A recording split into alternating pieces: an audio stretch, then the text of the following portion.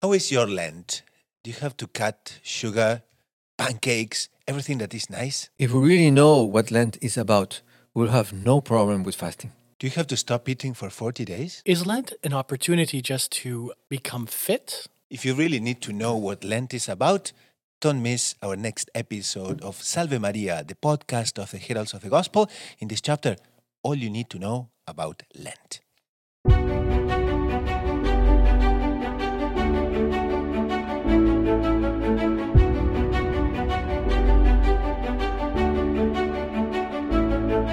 Welcome to episode number 9 of Salve Maria, the podcast of the Heralds of the Gospel. Today we are with Father Arthur Lebnikian, with Brother Justin Bonian. We always are with Father Arthur Lebnikian and Brother Justin Bonian. But today makes it special because we have a program dedicated to Lent. And we basically are trying to establish everything you need to know about Lent. Right, Father Arthur? Absolutely. It's an extremely important moment of the life of the Church and of our lives because Lent is the preparation for the accomplishment of our salvation. Our Lord Jesus Christ came to the world for Lent. He came to the world to prepare himself, to offer himself to the Father on our behalf. And in Lent is the moment in which we unite ourselves with the Lord Jesus Christ. So it's an extremely important moment of the life of the Church. Now we have some issues sometimes as well, with like with confession in the other program, that many of our contemporaries, our Catholics that are there, many times we have an issue with different aspects, so that we get somehow sidetracked, during Lent. And sometimes there are some practices, there are some concerns, and today we wanted to make clear, that those concerns, those maybe misconceptions about Lent, can be clarified. Right? So there are so many people around that are Catholic. So last time, you remember, in the coffee shop, my cousin sent us this video about some of his clientele, but now I have another cousin who has a dental practice, and some of his patients also express themselves sometimes about religion, and especially on the topic of Lent. So let's hear a little bit what's going on in the dental practice. Hi, Hello, how can I help you? I'm here to see Dr. Jones for my appointment today. Yes, and your name? Jay Cool. Jay Cool. Oh yes, 3:30 p.m. Correct? You Yes. are here for a regular checkup. Yeah, I had my root canal 3 months ago. Absolutely. You're a bit early, and Dr. Jones is running behind the schedule, but he will be with you shortly. Perfect, okay. Okay. Please have a seat. Thank you, thanks. Thank you. Thank you.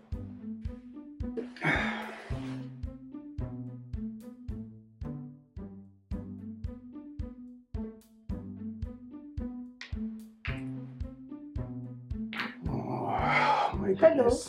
How Hi. can I help you? Yes, I'm Joe Gray. My wife called this morning. Ouch. Sorry. I have a broken tooth. She took an appointment for me. Yes. Dr. Jones will try to squeeze you in between appointments. Okay. So please be patient and sit down. I'll try. Seat. I'll try. Have, Thank have you. a seat. Okay, Please. okay. He will be with you. Okay. Thank Oh. you. Thank you. Hello, Joe. Hey. What happened? Jay, how you doing? You look Oh, bad. man, so much in pain. Oh, I cannot sleep for 10 minutes. Kids screaming, my mother-in-law, my job. I have a broken tooth. Nice way to start Lent. Oh man, my mouth is falling apart already. And I have to fast. Fasting for what anyway? So, Father, here we go. Fasting for what anyway? Because sometimes people just tend to completely focus only on the problem of fasting. And let's start by there, because Lent, in the end of everything, is not just about fasting, correct? Absolutely. Fasting is a mean for a goal. Fasting is to prepare yourself for something that you want to do. You want to unite yourself spiritually with our Lord Jesus Christ. So our Lord Jesus Christ came to save us. And we are guilty because we have original sin. We are not good. We are sinners. So he came to save us. So therefore, we prepare ourselves to receive this salvation by offering something of us. So we can offer actually three things. We can offer prayer, fasting, and almsgiving. Prayer is something of the soul, that you offer something of your spirit. Fasting is something of the body that you do of yourself. You do a sacrifice in order to offer this sacrifice and unite yourself somehow with our Lord Jesus Christ, who did the great sacrifice. And then we have almsgiving, which is something that you do for the others. It's something that you are offering for the good of the others, that you are offering something of yourself for the others. But there are any guidelines about fasting? Some things that we should be doing, some things that we don't have to do. How would that be? Because, for instance, our patient there, he has already a broken tooth, and now he's saying, and now I have to fast. Is that draconian, our Catholic religion? Absolutely. People don't know what is fasting, what fasting is all about. Actually, fasting is very simple. Extremely simple. Fasting is only some days in Lent. We're not looking at a Ramadan, right? No. Where you go, a period of time of no food or no water or what have you. It's actually rather laxed. Our Western fasting rules are very lax compared to rules that were in place in the past, but also compared to some of the Eastern churches. We're actually pretty easy off. So on the days of fast, we can have one normal meal, like a lunch, normal meal, what you normally would eat, and the two secondary meals cannot equal the one. Mm-hmm. So you're left with a little bit of hunger, but you're not starved, right? And that's a big issue. The other one is water, right? For example, if you need to take medication, water is always permitted no matter what. But there's no limitation on it. So it's a misconcept. It's a confusion that is spread, unfortunately, through media and through word of mouth. At times, word of mouth is your worst enemy. And how many days of fasting do we have actually? Ash Wednesday and Good Friday. Those are fast and abstinence. Now, abstinence are obligatory during Lent. Mm-hmm. But outside of Lent, although the Catechism mentions there are days of sorrow, of penance, we can exchange it for another penance of our choosing on other Fridays throughout the year. But during Lent, we should really abstain from meat. And if we don't have a good reason not to, it could be a sin. Mm-hmm. Exactly. But also fasting doesn't mean specifically food, because we can also apply it to some things that we would like to do, and we offer, because in the end of the story, we offer a sacrifice, And if we are just going to think about, culinary limitations, no.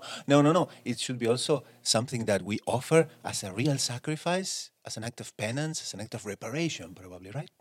Exactly. You have to sacrifice things that are not good, and also you have to sacrifice even things that are good, but you want to offer them, things that are legitimate. For example, let's say sleep.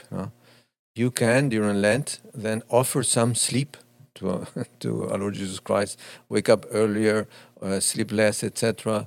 And you can offer some work. You can offer helping people in their needs. There are many ways. The corporal and spiritual acts of mercy are a good guide to figure out extra things that we can do.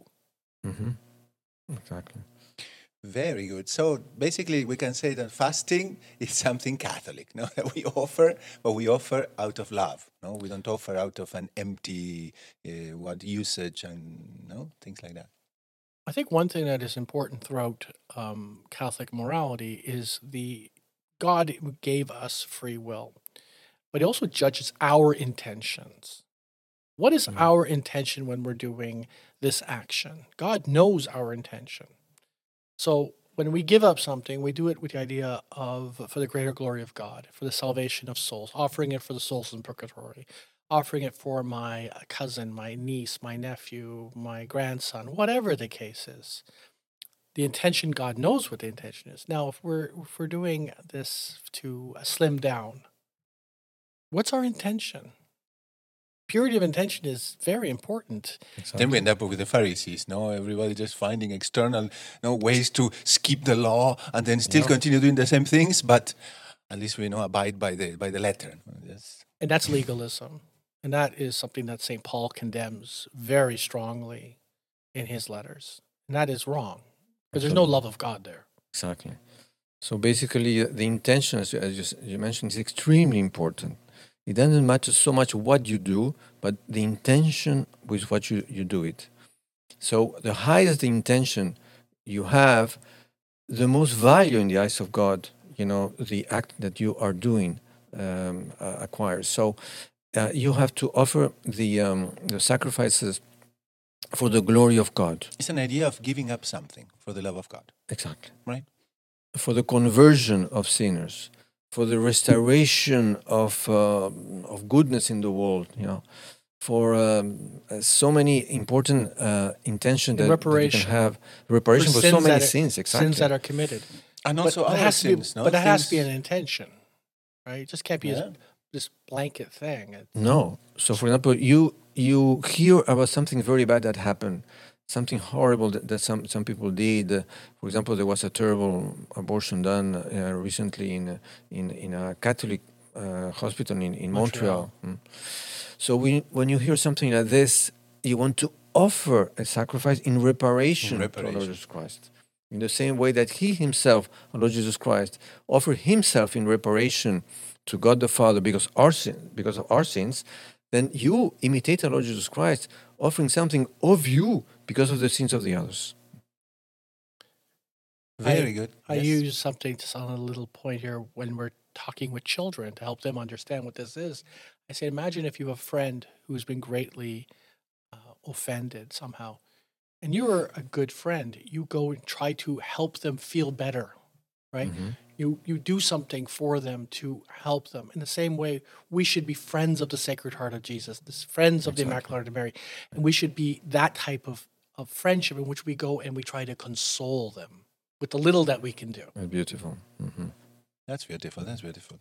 Okay, but there in the dental office, we still have some more things going on because apparently there are some more issues that need to really be clarified. Come on, Joe. You don't have to fast like a monk. Chill, relax. Chill, relax? What do you mean by relax? I can't even get a glass of water at home. It's my mother-in-law and this Lent thing. She's impossible. She cut everything. Sugar, salt, pancake, coffee, everything. She wants me on bread or water. So what, I can't have a meat for 40 days now? Nah, chill. Lent is easy. It's about taking a nice break, relaxing. All you have to do in Lent is cut coffee and chocolate. Lent is all about taking care of yourself. It's going to the gym, intermittent fasting, not eating sugar, obviously avoiding the chocolate. You always have to avoid the chocolate. It's easy. For me, Lent is about health, mindfulness, and relaxing. After all, that's what religion stands for. Just feel good. So, Father, is religion about just feeling good? And how does Lent come into the picture? I think that feeling good is just the opposite of religion, actually. It's exactly the opposite because religion is your relation. It comes from Latin, religare. You are related to, is your relation to God, in which you unite yourself to God in whatever He is doing. When we consider, the passion of our Lord Jesus Christ, which is Lent, there's the preparation for this. So therefore, we are uniting ourselves with His passion. And our Lord Jesus Christ didn't do this to feel good. Obviously, it was the last thing that He was thinking about was to feeling Himself good. He was offering everything for the Father. So to feel good is just the opposite of being a religious person. We need to make reparation, as we were saying, some moments ago, right? It's a matter of feeling how God is unfortunately offended, and many times by us, not by someone else, by us. Yeah, We have done things that were wrong, and now we need to offer. No? The line from the Eastern liturgy, forgive me, for I am a sinner, and of sinners I am first. Right? That point is when it comes to sin and sinfulness, we should look at ourselves as the worst sinner. not look at others, look for others to be the sinner in that sense. We should look towards and have that clean conscience in which we look at ourselves and say, beat our chest and say, we are sinners and we need to fix that. But hopefully we have the good intention, which we want to fix it. Exactly, because for yourself, you are the worst sinner. Absolutely. It doesn't mean in absolute terms that you are the worst sinner in the world. It could be other people who are much worse. But you don't compare yourself to them. You're comparing yourself to God. But when you're judged, it doesn't matter about the let's say, the greatest sinner. Exactly. It's you. It's your moment of light, right? And if you don't come up to what you're supposed to be, you fail. Who cares about the other? Who really cares? In absolutes, it doesn't make a difference. Absolutely Your not. relationship with Christ is you and Christ. It isn't your neighbors. So Sorry. no, you're not trying to diminish your guilt. In the contrary, because you have offended such a good being as our Lord Jesus Christ, such a good person, he's a divine and human person, you have offended him. Your offense is infinite. Yeah. So you want to give an infinite reparation. So there's nothing that can be enough. But you can't achieve that. You can never achieve that. No, you can't. And that's why the idea of salvation by our works, that we somehow can pay our own way, is ridiculous to even think about. And in the church has never been the case. We're fully dependent on God's grace. Absolutely. It's not by following the law that you're going to be saved, as St. Paul says. It's by accepting the redemption that came from our Lord Jesus Christ. But the law helps us to fulfill that. Without the law, you don't achieve it. Exactly. That's where the dichotomy is. Some people like to cut that off and say, you don't need the laws. We do free form religion. Religion without rules and without anything. I'm not sure where to go with that, but it's how many times we have heard this? No, okay, take advantage of Lent. So it's going to be a nice break. You lose a little bit of weight, right? You cut on some sugar. You cut the chocolate. We're going to see why. Anyway, and then we're going to see, we're going to go to the gym, right? And then we're going to do that's these your things. penance. Your penance is to go to the gym. Exactly. Yeah. Gym, losing weight, nice break. But how empty this is, no? Because we are not showing a contrite and humble heart. The God of that religion is yourself. It's egoism. You're It's the God. hedonism. Huh? It's centered on you. Exactly. It's basically Buddhist. You're adoring the God who is yourself. Precisely. Exactly. But we also have some people that also go to the other extreme, no? I mean, the mother-in-law here in concrete, no? The poor fellow is saying, no, but my mother-in-law, cuts the sugar, cuts everything right at home and makes life impossible. So we need to be Catholic about that, no? At the same time, we need to offer a humble and contrite heart, but with a balance, no? The mother-in-law is a little bit like a Pharisee. She's looking only for the concrete things and not the intention and the reason that is behind. She's forgetting that the most important thing is to educate the others to understand why you should suffer for our Lord Jesus Christ. Things shouldn't become a police state, Now we're going to be at the door and say, how much sugar did you eat today? No. Precisely. But if you look at it, she's going to do that because she's scared of what the neighbors are going to say if you do that, right? So if you leave the house with a Danish in your mouth or in your hand, then the neighbors what are the neighbors going to think? Yeah. But that's not Christian. That's not, why are you putting yourself to this discipline is for the greater glory of God. Exactly. It's religion according to what the others are going to think. And that's not religion. And that's not That's the Ten something Commandments. else. Yeah. But Brother Justin, at the same time, many people, and you hear this, no? Sometimes in very so-called spiritual circles, no? Yeah. I need to be fed. And that's somehow good, but also has another side to it that is not that Catholic, correct? Well, the problem is that the person in their journey of life, we're always trying to have a process of conversion, of turning back to what we were called to be, right? Being called back to Eden, called back to heaven.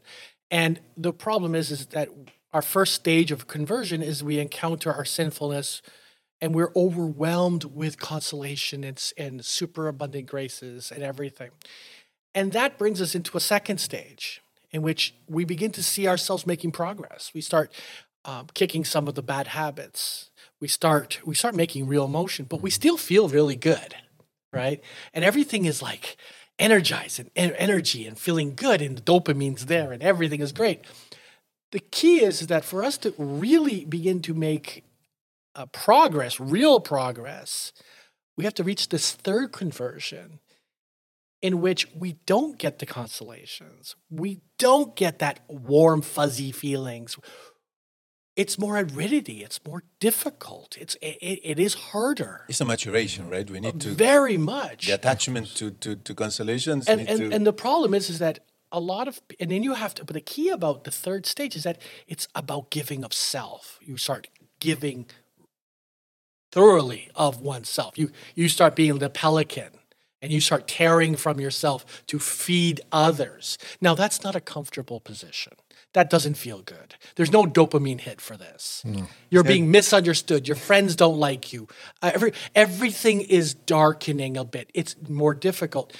And it's important for us because God's grace is there. Superabundant graces are still present. But we need to carry our cross. And for a lot of people, they don't want to do this. And they veer away from this third level, this higher level, and they like to stay in the second. And it's like I need a to drug receive addiction. Constantly, right? Need Yes, to receive, always about receive. the others doing for you, me. always being fed by you. So it's who is the center of their spirituality? It's themselves. Exactly. And if it's Eucharistic adoration, it's themselves that's being adored. And unfortunately, It's what Joe says, no? Don't think about yourselves. Think about me. it's all about you. No, You are the center. But unfortunately, we see that a lot within these quote unquote praise songs that are sung in churches. And if you listen to the words, it's not about Christ.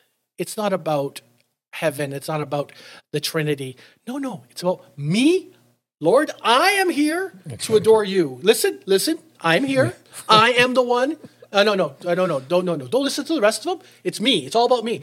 And is a weird, perverse form of pride, which is going to stunt your growth. And it's going to stop you from arriving at this third level, which is where you really become a friend of God. Or as St. Louis Montfort would say, a friend of the cross. a friend of the cross. And then you are really happier because you are giving. Real happiness, the world today understands happiness in a totally wrong way. Happiness is to give, not to receive. Yeah. So of course you want to receive, but in order to give. If you want to receive to keep it, then it's useless. It's like a meal without protein. It's just sugar and puffy pastries. It's going to dull in your taste. And a lot of people who end up falling away, if you look at their lives, they arrived at that second stage.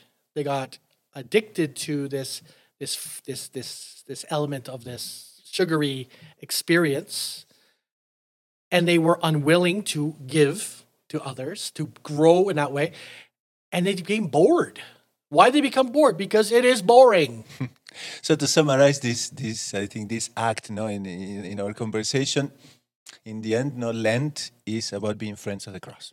Yeah, absolutely. And not being egocentric and just looking for consolations and feeling good. I think in a scenario of Lent, where we have Christ on the cross, we want to find ourselves as St. John or Our Lady, quiet there to give solace to our Lord. Beautiful. We're not going to stand in front and go, hey, Lord, clap my hands, look at me, I'm here. I made it here, look at me. That has no place. And so in Lent, Our Lady of Sorrows, pray for us, right? Pray for us. But Father, Brother Justin, there are still some more things happening at the dental office. So I think we could take another look because there are very important points of view to be debated still. Feel good. It's easy for you to say that. You don't have a broken tooth. Ouch. Everyone does the same. Instead of thinking about yourself, think about me. Joe, chill, relax, take it easy. That's because you don't live at my home. Lent for them is all about going to church, going to confession, cutting all the good stuff, and making life impossible. But you had it tough. Yeah, plus every Friday they go to that boring thing. Which one? You know the one they go from picture to picture with the cross and numbers? Numbers, yeah. Oh. So we were saying about Lent, how Lent is also about prayer. And apparently people had issues there with, those little stations of the cross with the numbers on top. But we could clarify a little bit Lent and prayer, how important it is. You know, the first prayer that Mary did after the death of our Lord Jesus Christ was the way of the cross. She is the first one to do it in history, and she did it in the exact place where our Lord Jesus Christ had been. And she went place by place, remembering all the stations of the cross Daily, no? daily. You would do And it. then she took it even to Ephesus. And from there, you know, the devotion continues till today. So it's extremely important to remember everything that happened in that passion of our Lord Jesus Christ. And the church has produced what we call the 14 stations. Of course, there are even more stations than the 14 stations. And the most important moments of that passion. And there are two stations that are very nice to consider, which is number 5 and number 6. Number 5 is when Simon helps our Lord Jesus Christ to carry the cross. And this actually brings us to the heart of Lent. No, it's so It is. beautiful. Passion, Meditating Exactly, the about because- passion this, no? story. Simon was doing his Lent. I mean, he's the one who really did Lent. He was there to help our Lord Jesus Christ personally. And he represents all of us. Simon represents all the Christians till the end of the world, helping our Lord Jesus Christ to carry his cross. It means that our Lord Jesus Christ felt that he didn't want to carry the cross only himself. He wants to invite us to participate in this glory, in this tremendous honor of carrying the cross of the salvation of the world. So he kind of invited Simon, and it is told that he was coming from Cyrene, a place that nobody knows where it is. We don't know anything about Somewhere in Cyrene. Libya, I Libya, think. It's Libya. lost somewhere there, but you can But he imagine just the happened scene, to no? encounter. He just happened. He's happened to coming, encounter. and all of a sudden he jumps into history. Now he's carrying precisely. the cross of the Savior with. He jumps into the center of history. Yeah. He in the main acts of history, and he is asked to carry the cross, as we are asked to carry the cross of our Lord Jesus Christ, and he says yes, He could have said something else. of course. Because everyone was jeering and insulting our Lord at this point, throwing stones and other things. He would have joined them in the mockery. It would have made more sense Yeah, because exactly. why would he make himself a shield for a man he doesn't know? I read one commentary that was kind of interesting on this point, which it says there they tell about his sons in the biblical text, which is proof that not only does he encounter Christ along the way, but he finds salvation at that moment because his family joins the Christian community. And he's one of the proofs of it all happening. Apparently, he had two sons, and the two sons became disciples. And he, of course, he's in heaven. Oh, no, Simon, no there's no doubt. So he realized that our Lord Jesus Christ was in him all the goodness of the world, and all the evil of the world was chastising the goodness, and he took the right side. He decided to take. I'm going to take the good side. I'm going to help this man. Which means that he actually, through his life, had been corresponding to graces. Exactly. Because it doesn't just happen. People think this big things happen and people just turn out good. He said yes many times in very small things. And when the big opportunity came, that was his moment. Of course, this is the crowning of his life. It would have been far easier, according to Anne Catholic Emmerich. All of hell was present, tormenting our Lord. It was a persecution, it's a fulcrum of hate. He could have very easily, if he had not had a strong spiritual life, would have just faltered. But you see, how important it is, the meditation of all the different moments of the Passion, and how they enrich our Lent. Absolutely. It gives a lot of meaning. To And now you have the next one, number 6 station, because number 5 is a man. And he is going to help physically our Lord Jesus Christ to carry his physical cross. Now, in station number 6, you're going to have a woman. And she's going to help also Lord Jesus Christ to carry his cross, but in a different way, in a spiritual way. She is going to wipe out the tears that came from the pain of the soul of our Lord Jesus Christ, seeing that he was being so much rejected unjustly. And she communicates her heart with the heart of Jesus, and she wants to console him. And as a reward, our Lord Jesus Christ does a miracle because he's so much touched, But this woman that wants to console himself, she cannot do anything because she what could she do? I remember reading somewhere that what she did was so heroic because culturally speaking, a woman had no place in that setting. Exactly. No place. And to touch a man. She encountered the public, this throng of people.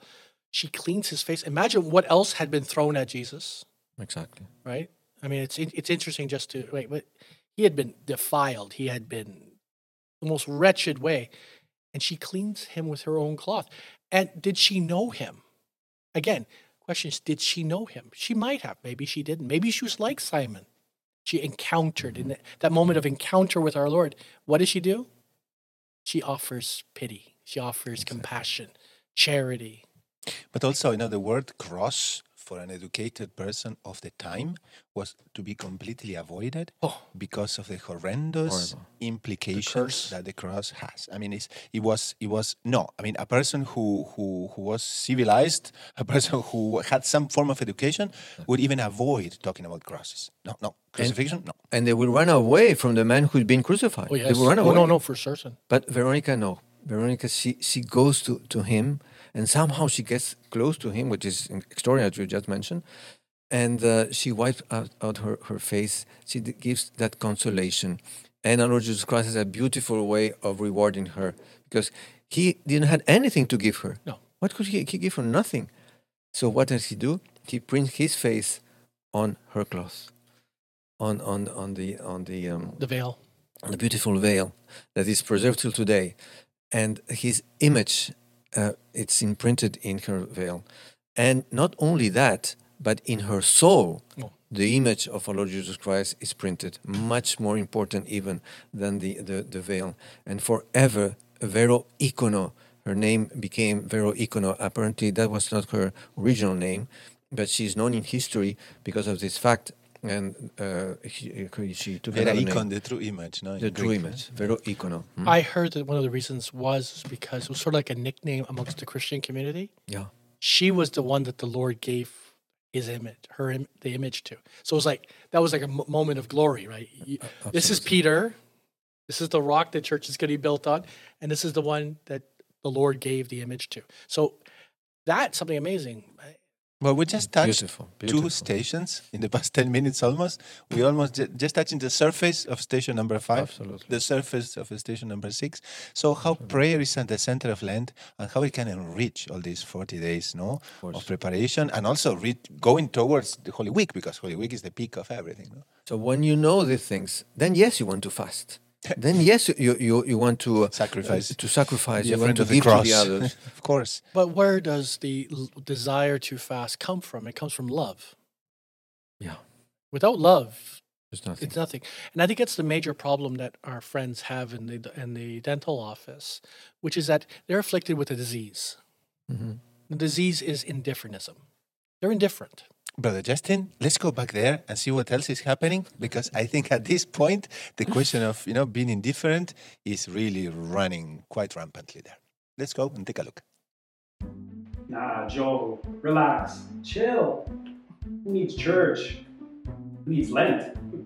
I'm a good person already. See, I told you. I support my local animal shelter. I'm doing intermittent fasting. I meditate. I practice gratitude. The only thing you have to worry about is cutting sugar and chocolate. Chocolate is the bad thing, huh? That stuff is perverse. Well, it's gonna send you nowhere, huh? Just be careful with the chocolate. Besides that, I'm a spiritual person already anyway. Who needs organized religion? So there we go. I am a spiritual person already, right? And I don't need organized religion. And this is something that many of our contemporaries talk about. And quite a mistake, no? Because if it were like that, why did our Lord come?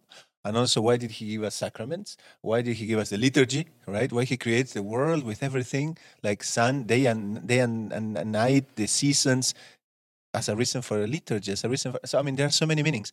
You really don't need any organized religion? How do we see that? Religion is something that necessarily has to be organized, necessarily has to be in order, because it's everything organized in order of our Lord Jesus Christ. To want a disorganized religion is like wanting a disorganized order, which doesn't exist. It's ridiculous. Disorganized is completely opposite to Or maybe we want to religion. avoid any form of accountability. Exactly. That's more of the issue. No. Question is this, is that was our Lord a part of a religion? Or did he trailblaze on his own? The answer is He was. he was. Of course. He was a very observant Jew, right? John the Baptist, was he just a hippie hanging out in the desert? He was a part of probably one of the most arditi groups, Exactly. right? Most observant. So, I mean, it's important that we look at that, because I think many people kind of look at with a very soft gaze, and they just go, well, they didn't have these rules. No, they had rules that were far more demanding. So all the saints, what did they do? They organized their life in function of our Lord Jesus Christ. So if you don't want to organize your life in accordance with our Lord Jesus Christ, then you're not a saint. I mean, you're never going to get But there. what does saint mean? Saint means a friend of God. But in the end Yeah. of the story, and here he goes, no, we want to be indifferent to the figure of our Lord Jesus Christ, Yes. indifferent to the commandments, indifferent to... You would be more or less on the way, with Simon of Cyrene and Veronica doing those heroic actions. You'd be someone on the side eating ice cream while all this horror is happening. I'm not involved. Exactly. I'm neither throwing... I'm a good person already. I'm a good person. I'm not involved. I don't believe in organized chaos, or I don't believe in this. But I'm not going to help. No, I just will not want- help. I want to enjoy my life, I'm enjoying my ice cream. my ice cream, and that's it. I don't care what's going on with don't our Lord care. Jesus I'm not Christ. getting involved. I don't I'm not care. getting involved. So, I mean, I think the key element here is that when we look at, I think it's St. Thomas says this, the opposite of love, right, is indifference. Because in Of hatred, course. there is still love. There's still a reflection. When a person truly loves, they also hate. So it goes back and forth. But when you have an absence of love, the opposite is indifference. You are cold to God. Yes. You have no reaction to God. And you know that Dante, when he describes the hell, inferno, in the beginning, hell is very, very hot. But as it goes down and down and down, it becomes cold. It's ice cold. Why? Because the person is completely unrelated to God, and the person doesn't want to know about God. He's cold with God, and he's frozen. So the indifference is, in a certain sense, such a horrible sin that it can be compared to somebody who is against the Lord Jesus Christ, and to be indifferent to the Lord Jesus Christ is more or less the same, Oh, but it's far worse. or worse. At least if our Lord says this in Revelation, hot or cold, I will accept you. Lukewarm, I spit you out of my mouth. There is no solution for the lukewarm, because they're not interested. They're just not interested. So here we can tie up maybe, indifference with against generosity, because Lent is also about generosity. It's about almsgiving. It's about giving something to the poor, something to the needy, and that places you immediately in a position of generosity and not of indifference.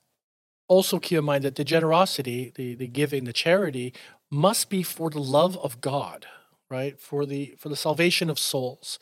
It can't be just for the thrill of giving to the poor. I like to go and give to the poor as long as there's a paparazzi around me with their phones and they're putting me on Instagram, me giving, right? I like people thinking that I'm a good person.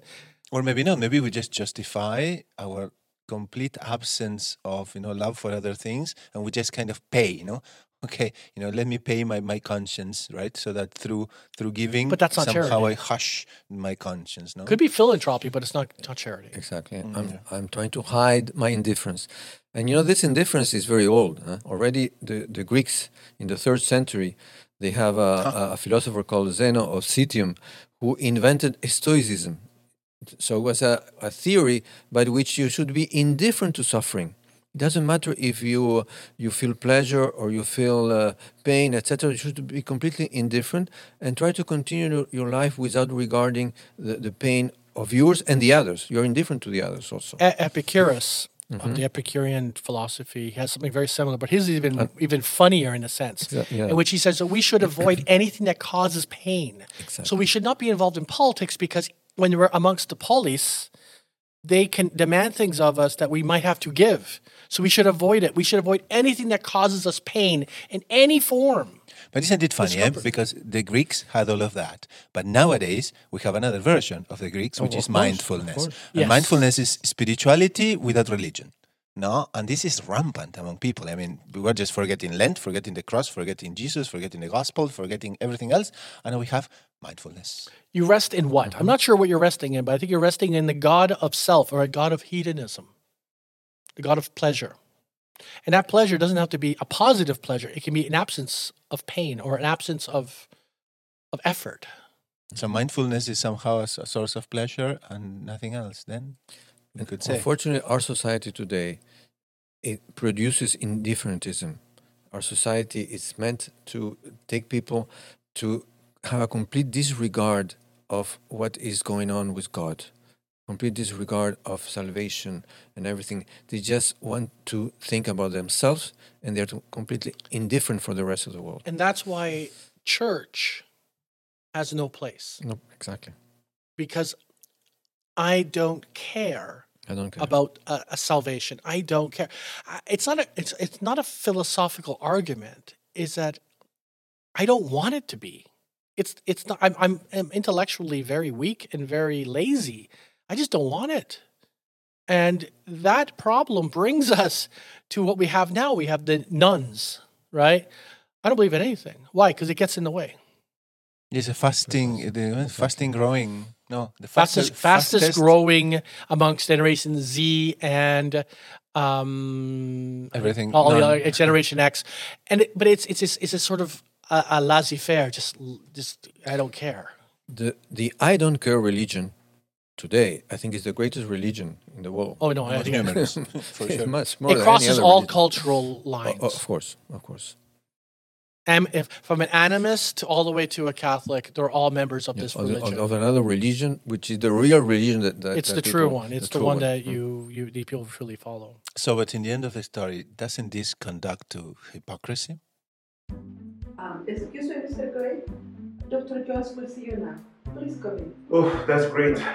Hey, Jay, good seeing you. Okay, have a good one. Thanks. To you too, eh? By the way, take care of yourself, chill, relax. And remember, Lent is about cutting calories, the sugar, and the chocolate. Okay. Remember that, huh? Bye, Joe. Have a great Lent, but chill. And remember, you can always indulge in something. Maybe just a bit.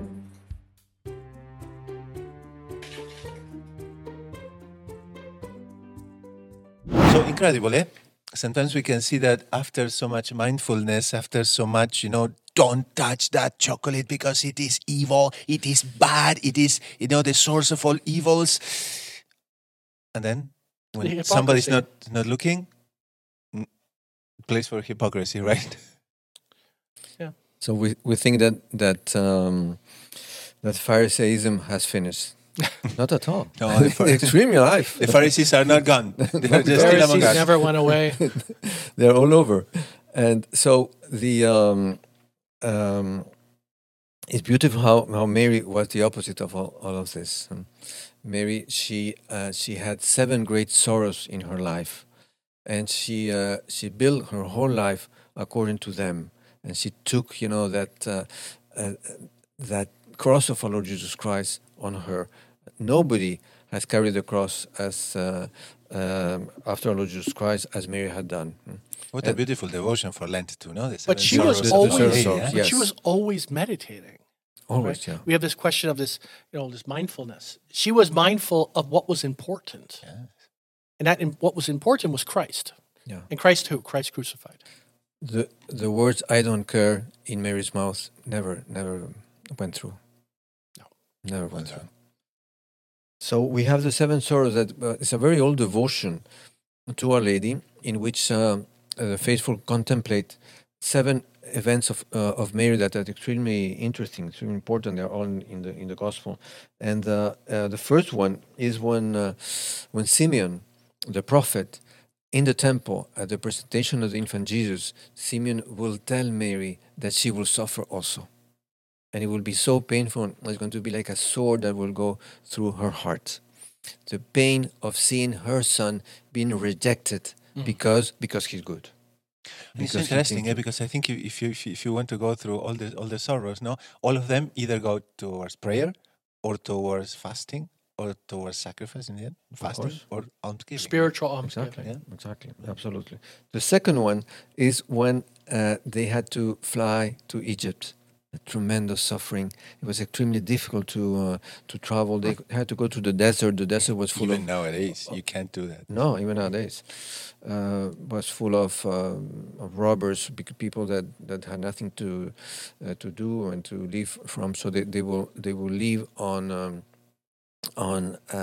stealing from people that were traveling. So it was extremely painful because it was painful for our Lord Jesus Christ. It was very painful for the infant Jesus, very painful for Mary, the mother, who was carrying the infant Jesus during the whole trip. And it was painful for Saint Joseph because he didn't know where he was going, and he had this tremendous responsibility. He was, running this family, and he had to take care of this wonderful mother, but with God Himself. He had to be the protector of God Himself. And then the third pain of Mary was when Jesus was 12 years old, approximately. They lost the infant Jesus in the temple, and they didn't know where he had gone, and they thought that it was their fault, and they had to go look for him. It's interesting. They're upright souls. So instead of them looking to blame someone else, they blame themselves. They blame themselves. They weren't blaming. It's not about Point I am the a good finger. person already. No? I'm a good person. I don't need. No. They fell upon themselves and they examined their own conscience. And when they examined their conscience, they found out that they had nothing that was worthy to be rebuked of. And that's why Our Lady asks that famous question. Exactly. Why? Why? Why? Beautiful. It's beautiful. Because Our Lady was going to help people who also had lost our Lord Jesus Christ, but because of something that they have done wrong. So the consolation. perseverance of Mary will help people to understand that you have to find Jesus in the temple. What does it mean? That you are going to find Jesus in prayer. Temple is the place of prayer, so you're going to find Jesus in the temple. By praying, Jesus will come back to you. Wonderful. The fourth is when Mary meets Jesus on the way to Calvary. So That encounter, no? Yes. Of Our Lady with him. one of the stations, another station of the way of the cross we're just talking about. So it's a beautiful moment in which the mother and the son, look at each other, and we cannot imagine what went through the heart of each one of them. What a it's source for extraordinary. meditation for Lent. How beautiful this is. How Unbelievable. enriching. And then The whole family too, no? I mean, we can gather everybody, even the smaller ones, and then tell them the story, retell them, no? The fifth moment is when Mary was at the foot of the cross. And Mary is there and she's standing. Stabat Mater, there's a beautiful hymn in the Catholic Church. Mary was standing at the foot of the cross. So Mary was accepting the offering that Jesus was doing at that moment. And she was participating in that tremendous redemption that our Lord Jesus Christ was gaining for mankind. Mary was there at the foot of the cross, and it is in that moment in which she became our mother. Our Lord Jesus Christ, from the cross, he declares and he gives this kind of order to the mother that this is your son, and this is each one of us. And then the next moment is in which Mary receives in her hands the dead body of her son, and he who is the author of life has no life anymore. And our Lord Jesus Christ, his body, the only place where he could be is again in Mary. He came from Mary and he's going back to Mary.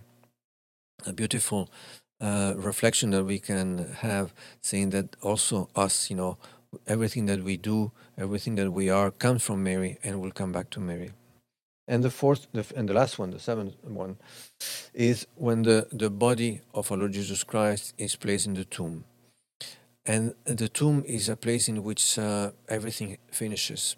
It's kind of the final point of something, of a life. So Mary had to go through that moment, but knowing that it was not the final point, because she knew that he was going to resurrect. And at that moment, she was the only one who had the whole face of the church was in her heart, because the others were afraid, had gone away, and they thought that was the end.